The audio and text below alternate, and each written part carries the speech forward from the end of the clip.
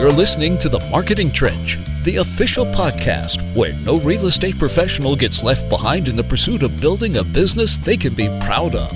A podcast designed to help you build the foundation of a powerful real estate career. Join real estate experts Ricardo Bueno, Marketing Technology Director at West, Dustin Stevie, CEO of Lighthouse Escrow, and Scott Shang, partner at Bywise Mortgage and founder of Find My Way Home, as they bring you real-world strategies, marketing ideas, and solutions straight from the trench. All right, welcome to the Marketing Trench podcast. It is exciting to see you guys, and especially we have a guest today, Jeb Smith. We're going to be talking today about how to just basically how to win in today's market using video. Videos obviously become just a big part of our life. We're meeting on screens. The belly-to-belly communication, the in-person stuff has obviously been greatly diminished. You know this, I know this.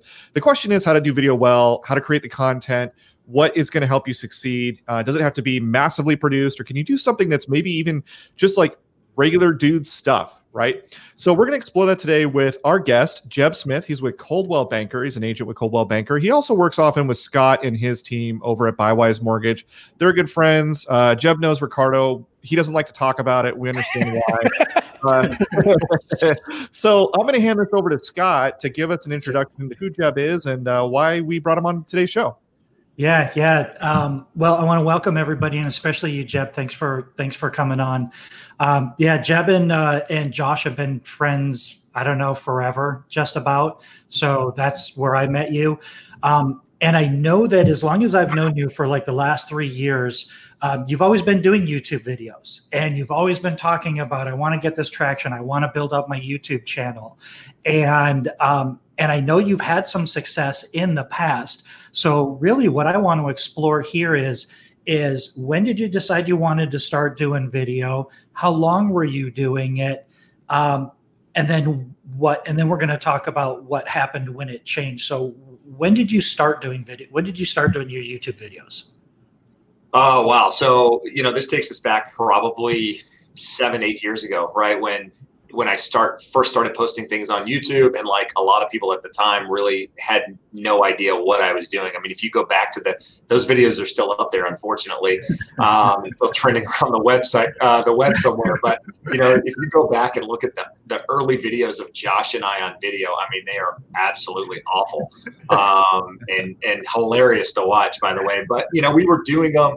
We knew video was going to take off, right? I mean, there was a lot of people out there pushing video. Tom Ferry at that time was still pushing video. I mean, he's still pushing it, but back 7-8 years ago, he was pushing it then. And so, I was doing one video a month, primarily like a market update, just to kind of keep people informed. It was conversations that I was having a lot of times with clients, with prospective buyers, prospective sellers. So I thought, I'll put it on camera. And at the time, getting in front of a camera and talking was very difficult. I mean, you should see if we had outtakes from the number of times that we screwed up, and I mean, it was difficult to even to film a 5-minute video because we would screw up 1,000 times, and I just couldn't get through it. So I went through a teleprompter phase where, I was doing a teleprompter to now just kind of doing, everything ad lib and just speaking in front of the camera. So it started back then, and it's been up until about maybe 6 months ago. It was just one video a month. And then at that point, I went to 3 times a week, and now I'm at somewhere between 4 to 5 times a week. Okay, let's back up a little bit. You said when you first started, you were using scripts and you were using the teleprompter, and then you stopped using the teleprompter. And you just started going naturally. What was that transition like? Because I know I've experienced that in the past.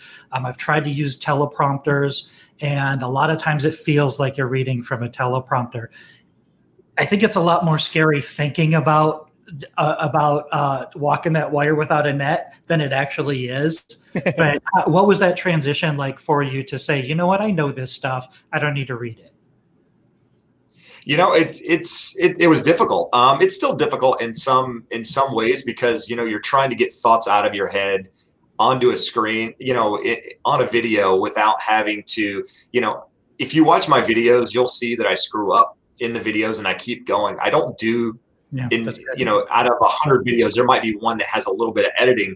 I try to shoot it all in one take, whether it's a 5-minute video or a 15-minute video, just not because I'm lazy and I don't want to do edits, but I'm trying to be authentic, and just kind of keep rolling with it. And I don't, want to have to go back and, just because I screwed up one word, shoot a whole clip. So, going off the teleprompter was difficult, but at the same time, it was almost like a sense of relief because, reading those teleprompters, if you've ever used them, getting the speed down to where you're actually reading it and it sounds natural is very, very difficult versus, reading it and trying to catch up with where you were and you're going too fast. And so it's not as easy, maybe unless you have somebody working behind a teleprompter, where they can direct the speed. But in the case where I was, it was, you set it up before, you get in front of it, go, and then it starts running and then you're, playing catch up the whole time. So, it was a sense of relief almost to get off of it, and just be able to talk freely like I'm having a conversation with you guys now. Mm-hmm. Yeah. And then, so about 6 months ago, you went from once a month to about 3 times a week. Did you see a significant jump in your subscribers and your engagement during that period of time? We're not up to COVID time yet. So from that 6 months up as I started posting more videos, I started getting more subscribers. My initial subscriber base of say 100 was primarily like past clients, friends, family, that sort of thing that jump started that say first 100. And then the next say 200 to 300 people were people that found me organically on YouTube from posting videos. And, those were when I went to those 3 times a week. When getting started with this thing, you started, when doing YouTube, if you will, there's a lot of videos out there to tell you, how to gain a subscriber base and how to get to so many followers and all of that stuff. And what you'll find in any of that stuff that I've, listened to is consistency, right? Consistency has been the key in every single video that people say with regards to posting to YouTube. And the more often you post, the algorithms pick it up and so on and so forth. So I started going to 3 times a week and I saw the subscriber base kind of ramp up, but not anything like it has in say the last 45 days where, which is the sexy part. Videos that I'm doing, I've changed a lot of just how I'm approaching it. And I think that's probably part of the growth as well. I want to weigh in real quick and just note, Jeb, you didn't say anything here in this period that we're examining. You didn't say anything about paying for leads or running ads or anything like that. You did exactly what you were doing. You just did it more often and you got more people. Am I hearing you right? No, absolutely. Yeah. So, I'm trying to run this exactly like I run my real estate business, which is relational, right? So my business, last year I closed 31 transactions. It was 95% of that was referral. The other, 5% or so came from somebody that found me online or what have you. So my business is very relational. So I'm trying to approach this the same way. I'm trying not to spend money on the advertising aspect. I want to grow this organically as much as I can. I mean, I think once you get to a point, there's an opportunity to pay and get growth and that sort of thing, which we can dive into that in a minute. But to answer your question, nothing paid, 100% organic. How many subscribers did you have? Let's call it pre-COVID, 45 days ago. Where do you think? How many subscribers did you have at that point before you started doing it every day? I would say probably around 3 in the 300s. So 300 to 350 probably was the number at that time. So 45 days later, doing daily videos, how many subscribers do you have now? I think last time I looked, which was earlier this morning, I think I was at 1.3. So 1,300, 1,300. Jeb, over that, like 13 something. But yeah, over 1,300. We're going to have some people that are listening to this afterwards. So assuming nobody knows who you are, what you're talking about, what were you talking about in those videos specifically? Yeah. The most recent ones or prior just when you decided to start to do video, what sort of content were you talking about and how long were the videos? Got it. So I think I'm answering your question, Ricardo. We're talking about initial videos or the most recent ones, just to clarify. Both. When you first started the videos way back when. And got it. Yeah. So originally they started out again as market updates. So kind of Orange County, Huntington Beach. I tried to tie, the cities that I work in, because I'm here in Southern California, into the title of those videos. And those are my videos, right? I sent them to my database. And then over time, I started doing videos that I thought people would find helpful. I started because I wanted to, I didn't want to create content because I think creating content is difficult. But what I wanted to do was answer a question, right? Answer a question that somebody has that I get on a daily basis. For me, that would be very easy to do versus having to start from scratch and create something. So what I did was I started writing down the questions that I get on a daily basis. What is a 1031 tax exchange? What is hard money?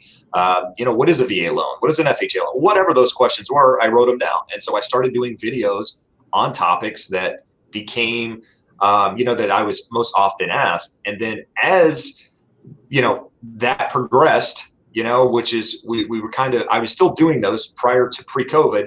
And then somebody said something on more or less the day that we got the stay-at-home order in California, which was I think around March 13th, Friday 13th, I believe it was. We were actually in the process of moving offices, and there was an agent in my office, and I heard him talking, and he was talking to somebody that was pretty fearful about what was going on. Just the fact that there was a shutdown happening and there was all this stuff happening.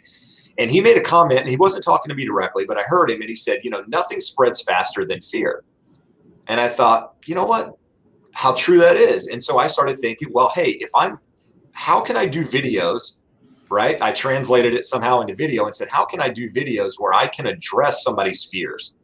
How can I talk about something that people are right now, they're scared about? Are you questions about things real estate? We sold something, and then a conversation with Josh, like you mentioned earlier, Josh Lewis of Buywise, I said, we had a conversation. He said, what about forbearance? I said, great. And so I started doing research on forbearance, and forbearance for me has been the difference in 1,000+ subscribers in the last 45 days, addressing that topic because, I've addressed people's fears, because a lot of people that have that question, how do I get forbearance? What is forbearance? Do I qualify? All of those questions that anybody that's going through that have, the last thing they probably want to do is call someone they know, like their real estate agent, their mortgage person, somebody that actually knows them and knows who they are and their friends and family, because they're embarrassed in a lot of cases, right? I mean, they shouldn't be because this isn't in their control, but they're embarrassed in some cases and they just want answers without having to have that conversation. So I started doing videos on things that were related to, what were happening right now, like trending topics, whether it's, the CARES Act, stimulus, anything pertaining to what we're currently experiencing, because it's addressing someone's fears.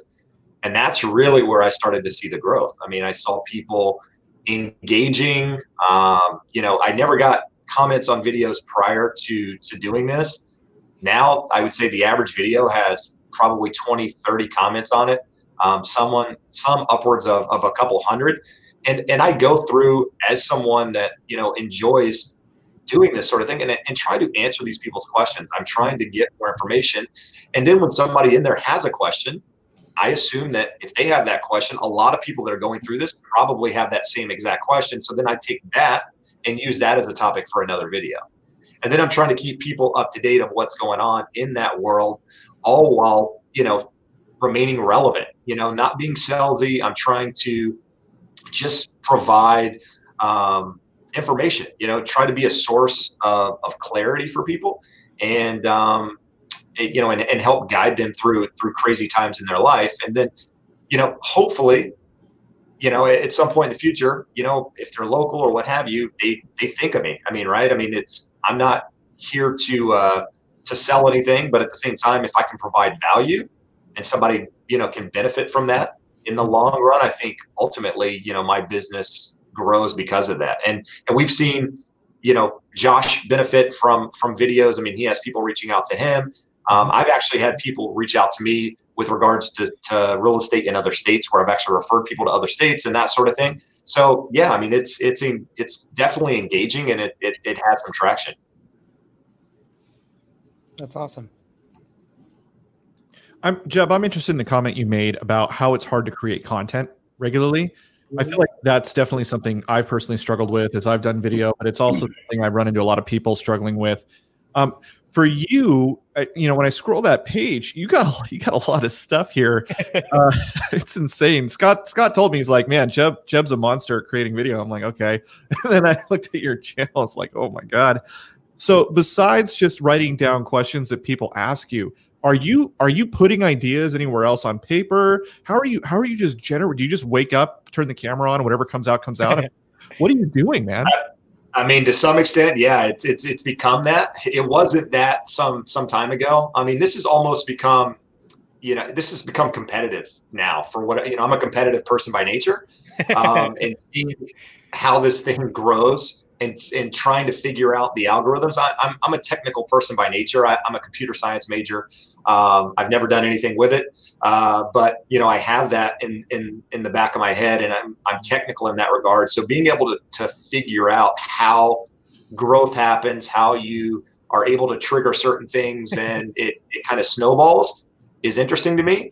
And so, I wake up in the morning, man, and I start looking for content. I start looking at Housing Wire. I start looking at Inman. I start looking at CNBC Real Estate. And I'm not a subscriber to any of these online newspapers, if you will. I just use them as a source to gain information. And then I take that topic and I go out and I research it and I try to find out information. Another thing I do is I have people that, I follow on YouTube, right? That I think do a good job. And so, and a lot of these guys are up to date on trending topics. And so what I'll do is if I'm struggling with the idea of creating something, I'll go watch those guys and say, hey, what did they put out today? And what I will tell you is that the guys that I'm following that are really growing, I mean, crazily, are like, they are really following they are all trending topic stuff. It's very difficult. What I found, at least, in being in real estate, is to stay strictly on real estate and not branch out at all. It becomes like a tree to some extent, right? You've got to have your base, but at some point you've got to kind of branch off that tree.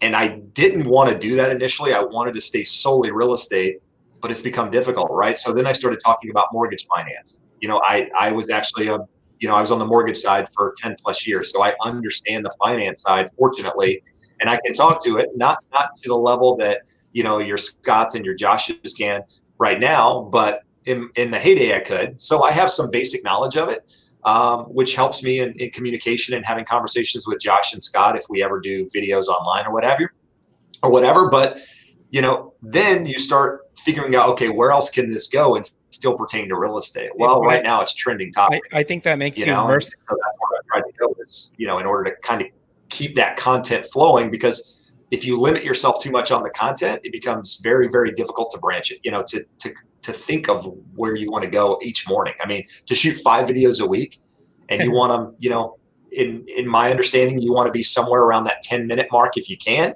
Yeah. On anything posted on, say, YouTube, that's 50 minutes of content. And if you're just talking about real estate, people are going to get really tired of hearing you. I mean, I can tell you on my, to finalize that point, my marketing videos, my monthly marketing updates, which in my eyes probably provide the most value, because I'm telling you what's happening in the actual real estate market, whether you're buying, selling, investing, whatever you're thinking, they get less views than anything. I mean, I think I posted one yesterday. I don't know how many views it has, but nothing as, like addressing the topic of forbearance or doing an update on forbearance, because those spread. It's insane. You said something really important that I'm able to relate with. It really parallels kind of my experience writing. So, and you said you don't know how to create content, but video is content the same as text is content. Mm-hmm. And quite frankly, video is actually better because you can pull out the video, you can pull out the audio, you can transcribe it, and now you have copy. So you have text, so you have 3 different mediums. But one of my experiences when I first started writing, it was really hard at first. It was really hard. You felt like you didn't know. You're kind of putting yourself out there. And you also kind of feel like, I don't know if you felt like this, but I was scared to death of making mistakes. So what I found is it made me do more research before I started doing this content. And I found that it made me exponentially better at my job. And it was easier for me to answer questions and have conversations because I really had to know what I was doing. And then another thing that you mentioned that was also something that I experienced with just writing was when you start to get those comments, you answer every question you can.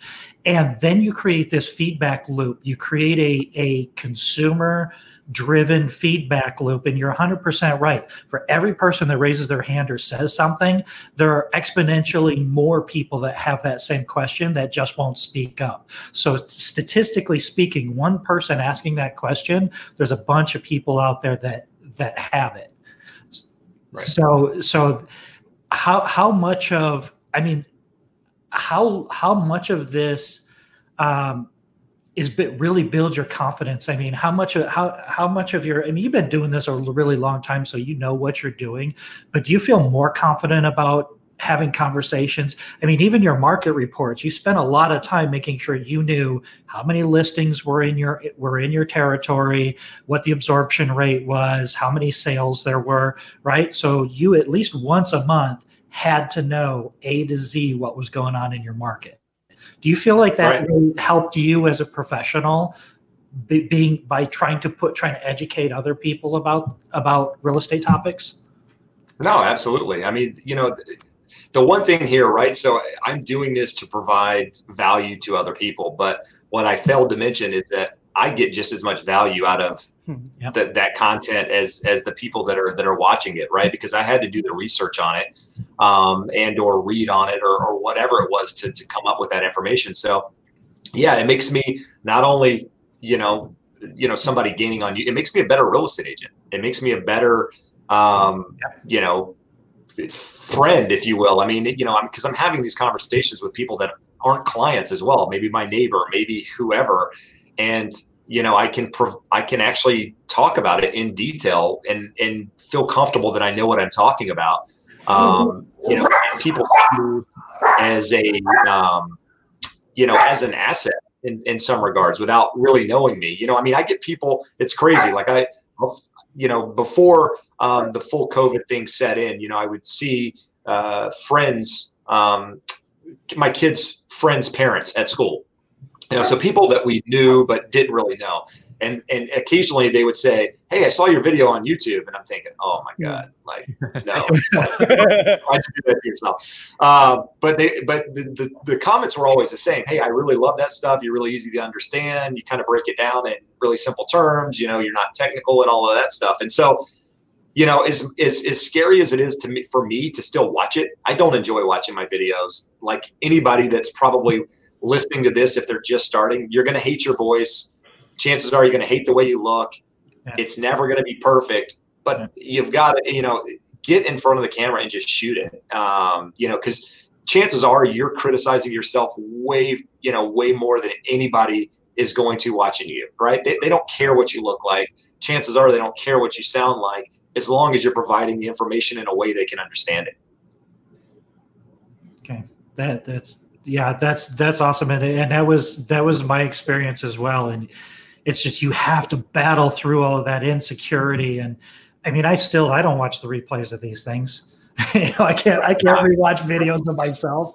I won't do it. I'm just like, I can barely look at myself right now, but we get out here and we have these conversations and we do it. So how many views have you had on your videos? I thought you had that number in the last 45 days. So let's see here. Can you get that out of your analytics? And then my second question for you is, we're we're about halfway through, a little bit more. What are maybe like the top 5 things that you think are those single most important things that you need to do? I know you make little thumbnails for all of them. I know you write some descriptions and put some links in there. I'd love to hear what you think your best practices, or what your best practices are for those types of things. If somebody's out there maybe doing videos but don't think they're doing it quite right, or think they can improve, or maybe just getting started and want to do it right. Okay, yeah. So to answer the first question, 62,000 views in the last 45 days. That's all. You've only had 62,000 conversations with people without having to be face to face with them. Yeah, 62,000. So it equates to like 5.5 hours of time. And what that broke down to. And you said your videos you try to keep them around 10 minutes? Well, in theory, right? So I would say the majority of them are probably somewhere between like 5 and 7 minutes.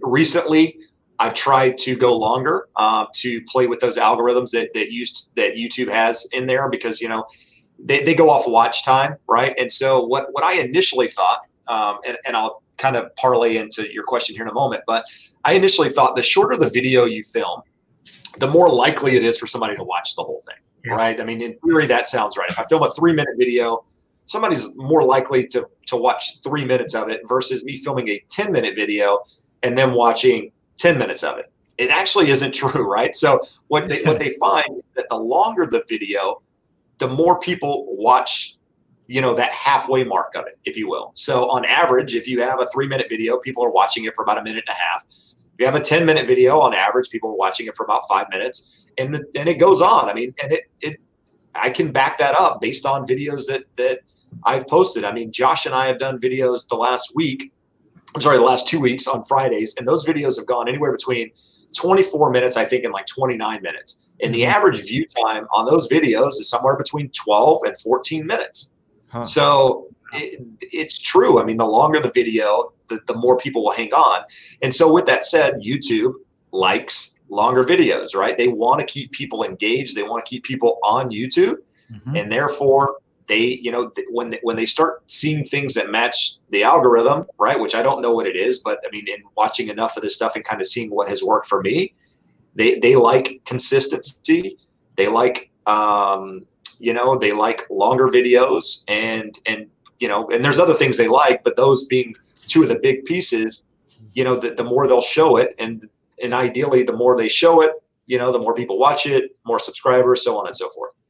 But so 5 top things that I would say have helped me, or that I think are kind of crucial in the first step. One you mentioned are thumbnails. I think thumbnails are, I think you know, they really help catch somebody's eye, right? Because if you have a video labeled, you know, the same way that I do, say you and I both post the same content, we both have the same exact title.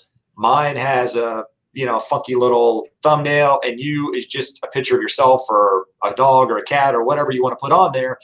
People are more likely to pick something that's somewhat engaging, right? And so there's so many apps out there now that you can use, whether it be, I mean, do we list these? I mean, were we okay to talk about all that? Yeah. Whether it be Snappa, which is what I use, or Canva, or one of those. I'm sorry? How do you spell that? Snappa. So Snappa.com. An iPhone app? I'm sorry? Is that a phone app? No, it's a web-based. Oh, okay.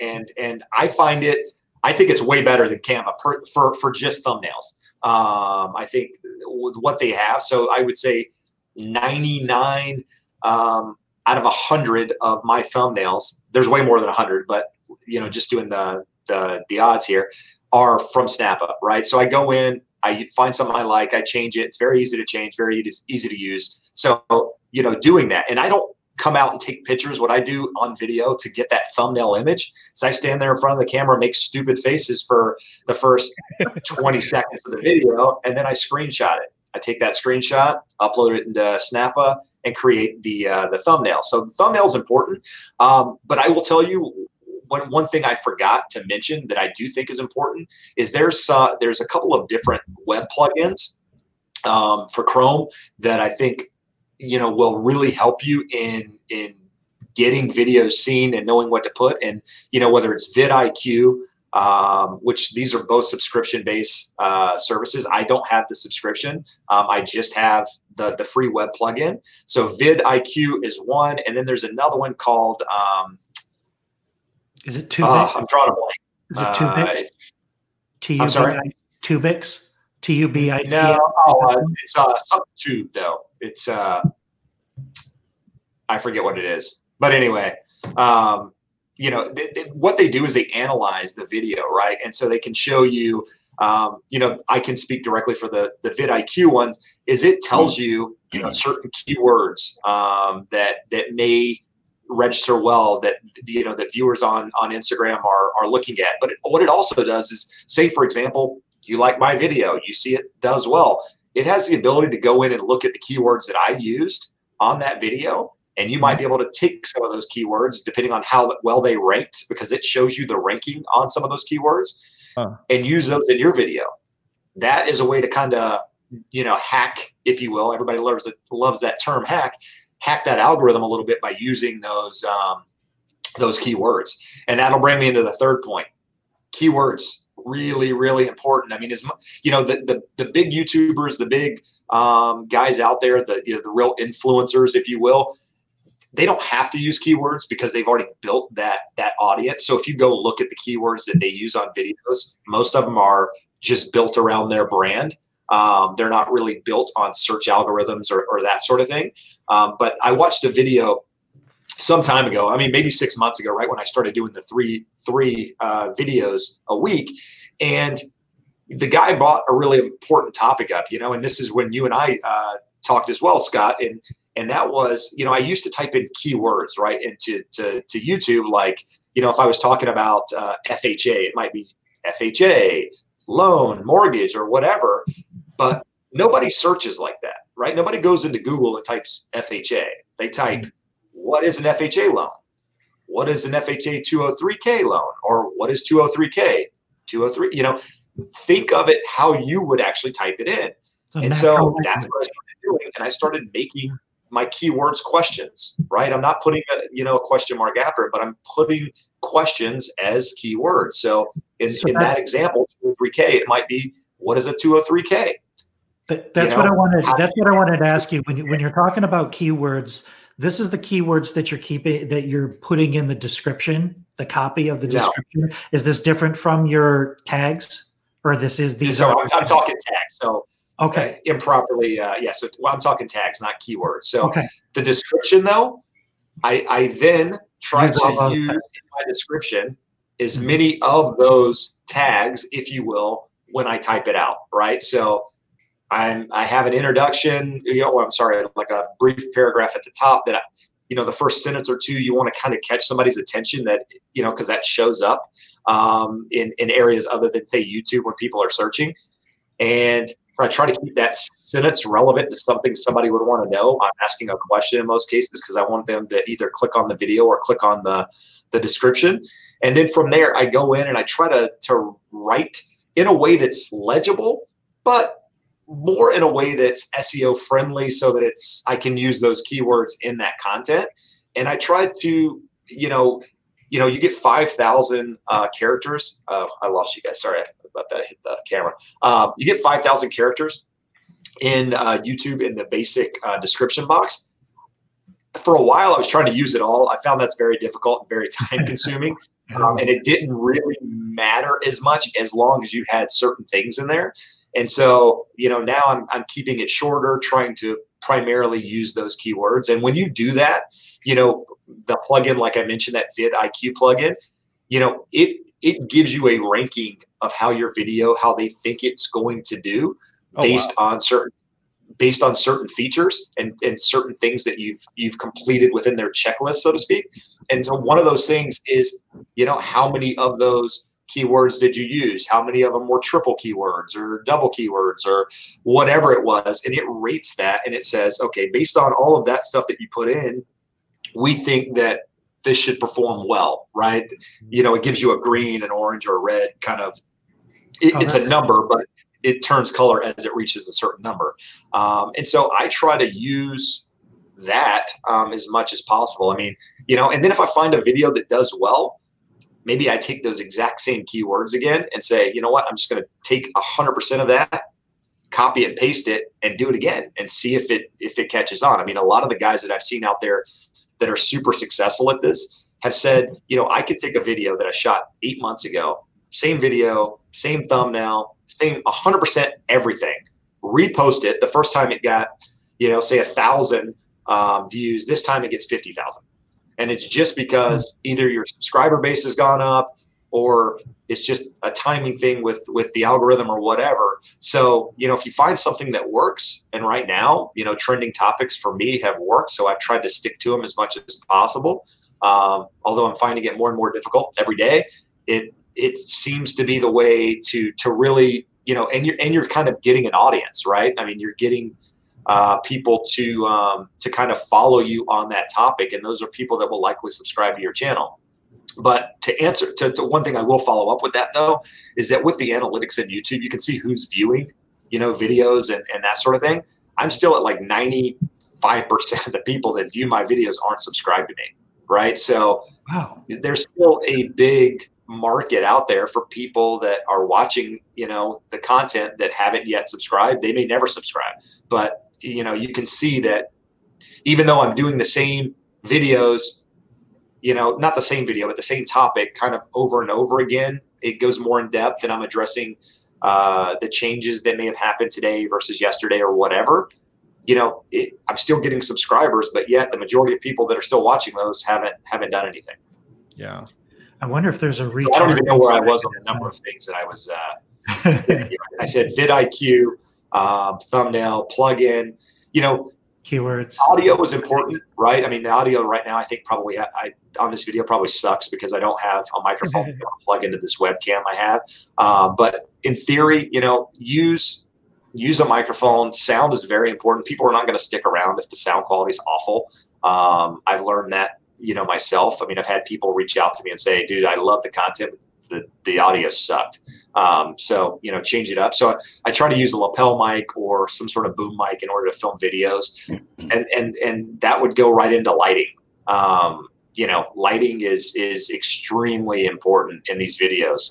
And there's so many inexpensive ways right now to do lighting and to film videos. I mean, everybody wants to just go up and shoot a video, which is great. I think you should be doing it. But, some of the basic fundamental, tripod, lighting, and sound are three of probably the most important things in my eye in order to kind of get going in that down the right path with regards to video content. Let's talk about your post-production process. How much time are you spending on your post-production process? What are you doing besides editing the thumbnail? So I film it. Most of it is filmed on my phone, right? So I film it. I have a Pixel 3, and so it's Google based, right? So anytime I film anything on there, it automatically uploads to Google Photos. And so what I do is, it downloads immediately to Google Photos in most cases, and then the times that I don't, I shoot it on a DSLR. I have a DSLR with like a boom mic on the top. The problem I found with that is that getting the focus right. Right. I mean, sometimes I'll look at it, it looks like it's in focus, and then I'm done with the video and I realize that it's not really in focus. And I just shot a 10-minute video. Screw it. I'm putting it out there. So I use my phone more often because of that. I know there's better cameras out there, that do that. I'm getting traction based on what I'm doing now. And, at some point I'll probably transition into a different camera. But for now, DSLR, occasionally, my phone most of the time. Once I film it, I download it. Again, I don't usually have cuts in my video, right? So I film it in one take, and then I drop it into Camtasia. I use a Mac for editing and that sort of thing. So I drop it into Camtasia. I import it. Basically, what I do is I cut the front of the video, the end of the video, and then export it. And then from there, I have a video. So I would say the process of uploading it, cutting it, editing it from there probably takes me, I don't know, maybe 3-4 minutes. It's pretty quick. And then, from there I upload it and upload the thumbnail into YouTube. And, or, now I found out that, which I didn't even know this until last week, that LinkedIn basically has its own video base now where you can upload directly into LinkedIn, a lot like Facebook. So, I'm doing it on YouTube and then sharing it on Facebook, sharing it on LinkedIn, and that sort of thing. I'm not uploading it directly to YouTube in most cases, or directly to LinkedIn. That may change. I'm just I'm a real estate agent, right? I'm not a video production guy. I'm not an influencer. But what I found is that it's really easy to get sucked down this rabbit hole. So I'm trying to keep real estate as my main gig and focus as little time on this as possible while still providing value. So I would say the process is pretty quick, but it gets time consuming as it goes on. From the research, from figuring out what you're going to talk about, kind of writing a brief description, trying to figure out the keywords. I would say that the keyword and the description takes the longest. So I would say, full time in shooting a video, editing, thumbnail, everything that has to happen, I'd probably spend an hour a day on one video in order to get it out. That's actually really surprising to me because we had someone earlier comment that, you must have a whole crew to do the amount of videos you're doing. And if you would ask me, how long would it take to shoot a video, edit it, get it out there in a way that's satisfactory? I would say, 2 hours at least. You're doing it in an hour. That's astounding. Are you just really ruthless with yourself and being like, hey, listen, I'm going to get this thing out here. It's not going to be perfect. It's got to be good. It's got to be consistent. It's got to live in the world. Is that sort of your mindset? Yeah, honestly, that's 100% it. I've basically made a commitment at this point that I'm going to do video 5 days a week, right? And so every day, and some days I'll do 2. Like on Thursday, I put out 2 videos, right? Just funky. It was easier to do 2 in one day than have to worry about what I was going to do on Wednesday. But what I tried to do prior to this whole thing is I tried to film my whole week's videos in one day, right? So if I was posting 3 videos, say that week or whatever, I filmed all 3 in one day, and then I would edit the first one, and then I would use nights and early mornings to edit the other 2. That way I wasn't impeding on my real estate business at all, right? It was all extra time when I couldn't contact people or I couldn't be doing something that was really real estate related. Unfortunately, with trending topics and being up to date on that sort of thing, it's really difficult to film 5 in advance, right? Because, we're talking about, the Fed lowering their Fed funds rate, or Fannie Mae saying that they're not requiring people to pay back, the forbearance all in one lump sum, whatever it is. Right. You can't film that 5 days in advance, or you can, but I don't know how it's, if it's going to get the growth that it gets when you put it out there immediately, right? And so I've tried to, not put a lot of fluff in the videos, right? I mean, I don't have an intro, I don't have an exit. It's like, on the video, I'm just, hey, it's me talking, and put it out there whether or not I think it's perfect or not. I mean, honestly, sometimes I'll shoot a video and I'm like, that sucked. And I'll watch it. I'm like, and then I'll send it to somebody. I'll say, hey, check this out. See what you think. Like, don't analyze it 100. Like, just, do you think the information is valuable? And they're like, yeah. I thought you could have done this or that. I'm like, you know what? Screw it. I'm going to put it out there. And so I put it out. I mean, that's the hardest part. Really easy to overthink. There's a saying that says, what's easy to do is also easy not to do. Yep. It's really easy to keep looking at that video going, I think it could get better. I'm just not going to do anything. I'm not going to put it out there. So Jeb, when life gets back to normal, do you anticipate still trying to do a video a day, or do you think that, as things go back to normal, do you think you'll scale it back a little bit?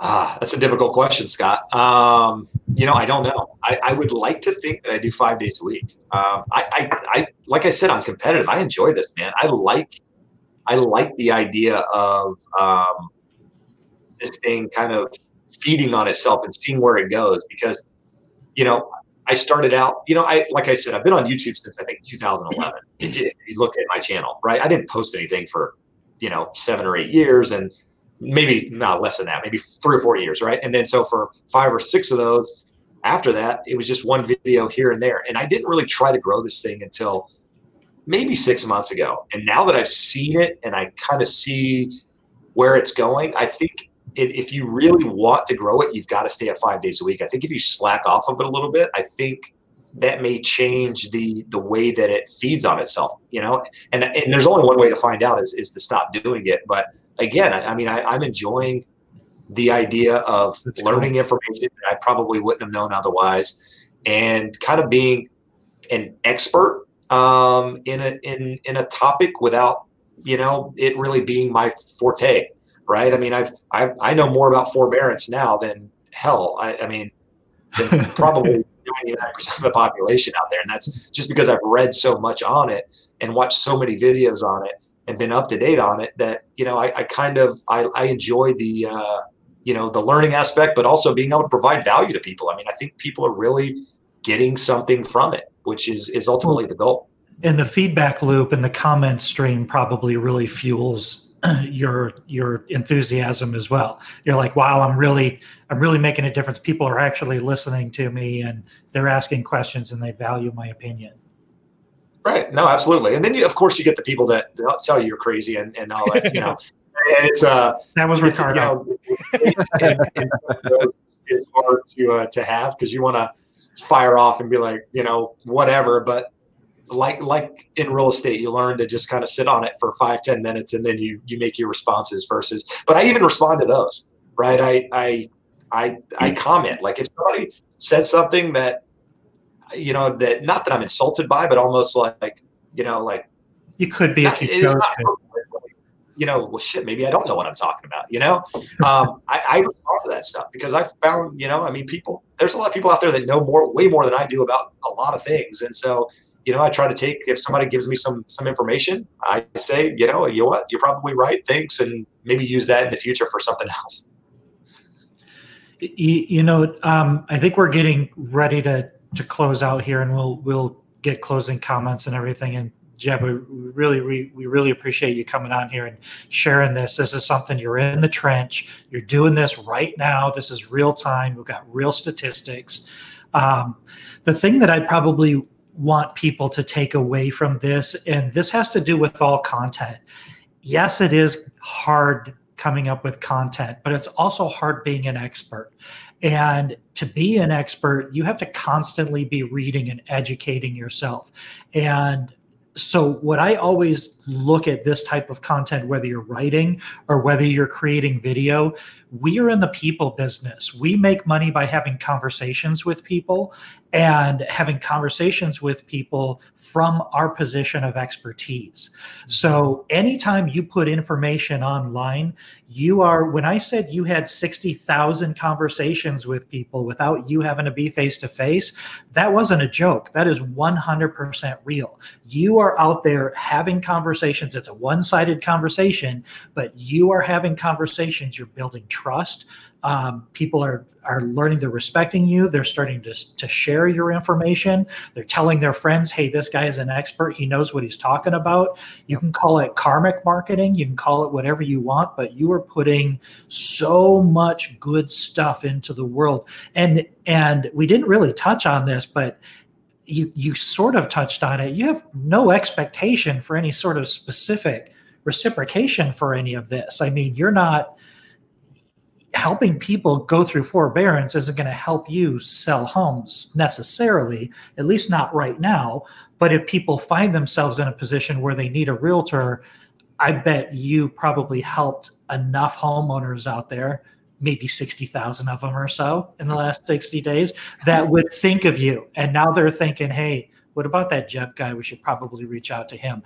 My prediction on this is that you're going to be so buried in questions and activity in the next 6 to 12 months from what you're doing today that you're not even going to know what hit you. That's my prediction. I mean, that would be awesome. Yeah. That would be awesome. Do you guys have any final questions before we wrap up here? Probably the last thing, let me throw one more thing in there. Jeb does a really good job of his descriptions. I think that's really important. And he puts a lot of links in there. Go to Jeb's YouTube channel, subscribe to his YouTube channel, not only because it helps him, but because you want to see best practices for a starting point. The last little tip on YouTube is if you put links, you have to put the entire address. You can't just put www in the address. You have to put the https://, and then you can get a live link in YouTube. That's kind of like a little trick. If you just put www, it won't be a link and it won't link out. So there you go. Little geeky nugget for you. Jeb, where can people find you besides YouTube? Where do you exist on the internet? Instagram, Jeb Smith. So first and last name. And then, from there, that's probably what I post on the most, but I'm on LinkedIn and Facebook too. So just, if you're interested in all things real estate, catch up. I can answer any questions you have. And, the one thing that I always go back to on this, and this will be my parting words, is that, one of my mentors, Brian Buffini, says it. He says, people are drowning in information, but starving for wisdom. Right. So there's a lot of information out there. What you provide, just provide value to people, and people will, and provide, they'll see value in it and probably think of you. So, that's my last take. Awesome. Well, Jeb, thank you so much for coming on the Marketing Trench. Really appreciate that. Thanks for having me, guys. Yeah. And look, if you're listening to this conversation, you think this is really interesting, I'd love to hear more thoughts about how to do marketing on video, or maybe you want to start doing marketing to your past clients. You've just been inspired to do marketing in general. I encourage you to go over to our website, marketingtrench.fm. You can find the past episodes that we've recorded on all kinds of subjects about email marketing, website marketing, becoming a digital mayor, all kinds of really great content there.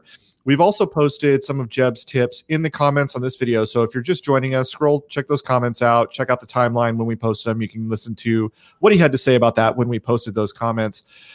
Do check out the other podcasts in our network. We're a part of the Real Disrupt Podcast Collaborative Network. We're one of the proud founding members of that. So go to realdisrupt.com to check out some amazing podcasts that they have there. Some stuff for lenders, some stuff for real estate agents. Nothing for escrow because we're boring. But there are other really great podcasts. So go check those out. That is part of the Real Disrupt Podcast Network, realdisrupt.com. Until next time, this has been the Marketing Trench. Yeah. See you.